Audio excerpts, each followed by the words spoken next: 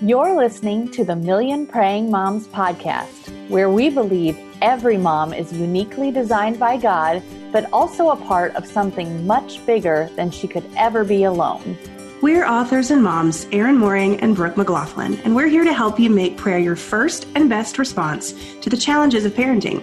Tune in each week to real-life conversations with the experts about real issues Christian parents face today. If you're ready to learn practical ways to focus on Christ as you seek wisdom and hope for the difficult job of raising children in today's world, you're in the right place. Let's dive in. Hey there, friends. My name is Brooke McLaughlin, and I'm your co-host for the Million Praying Moms podcast. You're listening to Prayer Tips with Brooke, a bonus series on Million Praying Moms, where I'm hanging out with you alone and sharing basic tips and thoughts about prayer designed to take you deeper, give you tools, or maybe even help you do a prayer reboot. Whether you're brand new to prayer or need to get back on track after some time away from this important habit, this bonus series is for you. Before we dive into today's show, I wanted to give you a heads up that an announcement is coming on tomorrow's bigger Million Praying Moms episode. Woohoo! We're so excited. Erin and I have something new to unveil, and we think you're going to love it. So please make sure you remember to tune in to Season 7, Episode 7, where we give you all the details. All right, now on to our tip. You might have noticed that the theme for most of the podcast episodes since the beginning of 2021 have been back to the basics in nature. After the year we all had in 2020, we thought dialing back and refocusing on the how, when, why, what, and wheres of prayer, really like Prayer 101, if you will, was important.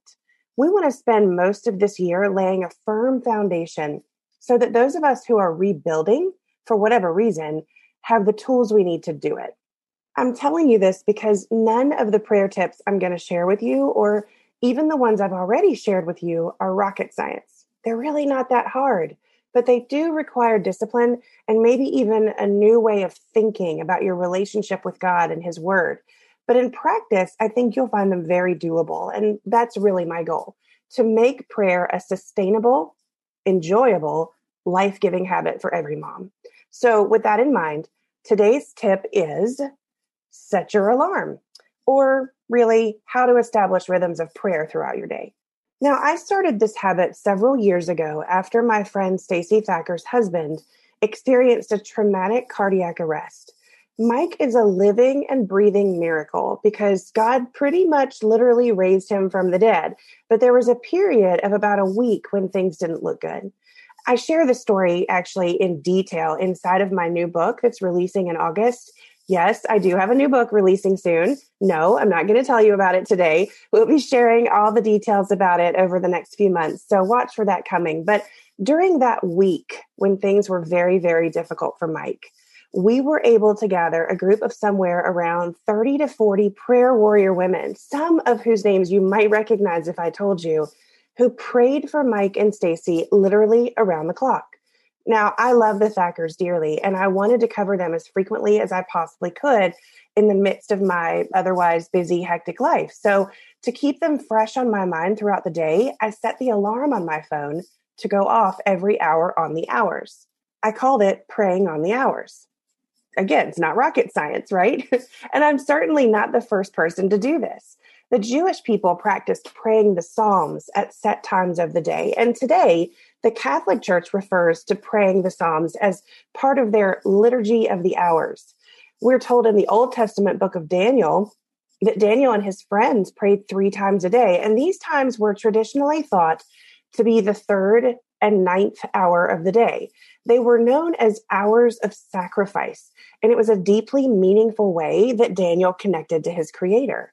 This hour of prayer is reflected in the New Testament as well, specifically in the book of Acts, when the disciples went to the temple at the 9th hour to pray.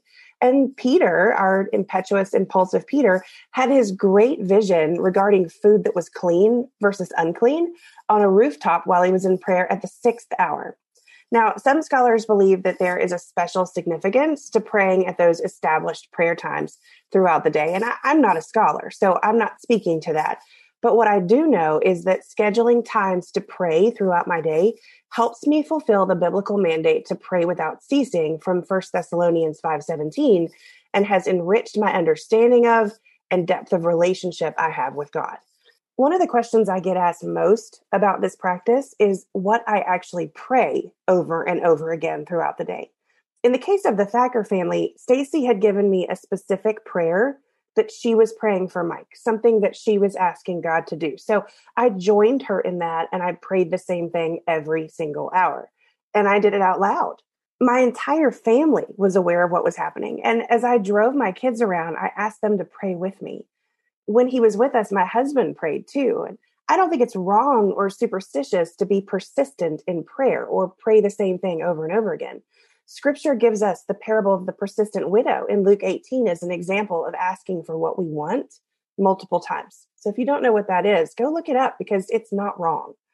One of the other ways I establish a rhythm of prayer in my life is by setting an alarm on my phone for 4:12 p.m. each day. Hebrews 4:12 is a foundational verse here at Million Praying Moms, and it's a habit I've really enjoyed. Most of the time, I just pray for whatever's on my heart at the moment. But I have been known to dedicate an entire week of 4:12s to friends or family members who have a deeper need. It's really special to be able to tell them, I'm going to pray for you every day this week at 4:12.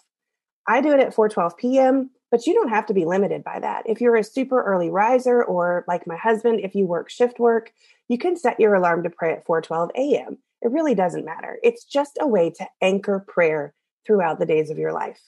If you decide to give it a shot, I would love to know how it goes for you. Take a minute and leave me some feedback either in today's show notes at millionprayingmoms.com or on my Instagram page at Brooke McLaughlin. Thanks for joining me for today's prayer tip with Brooke.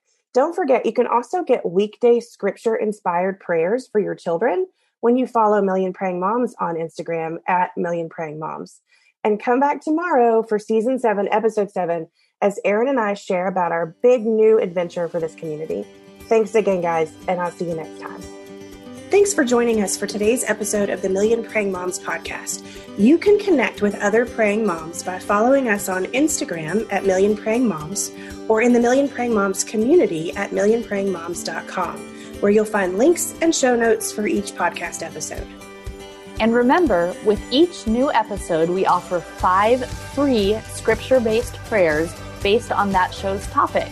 Simply visit www.millionprayingmoms.com and sign up to get yours sent to your inbox right away. Till next time.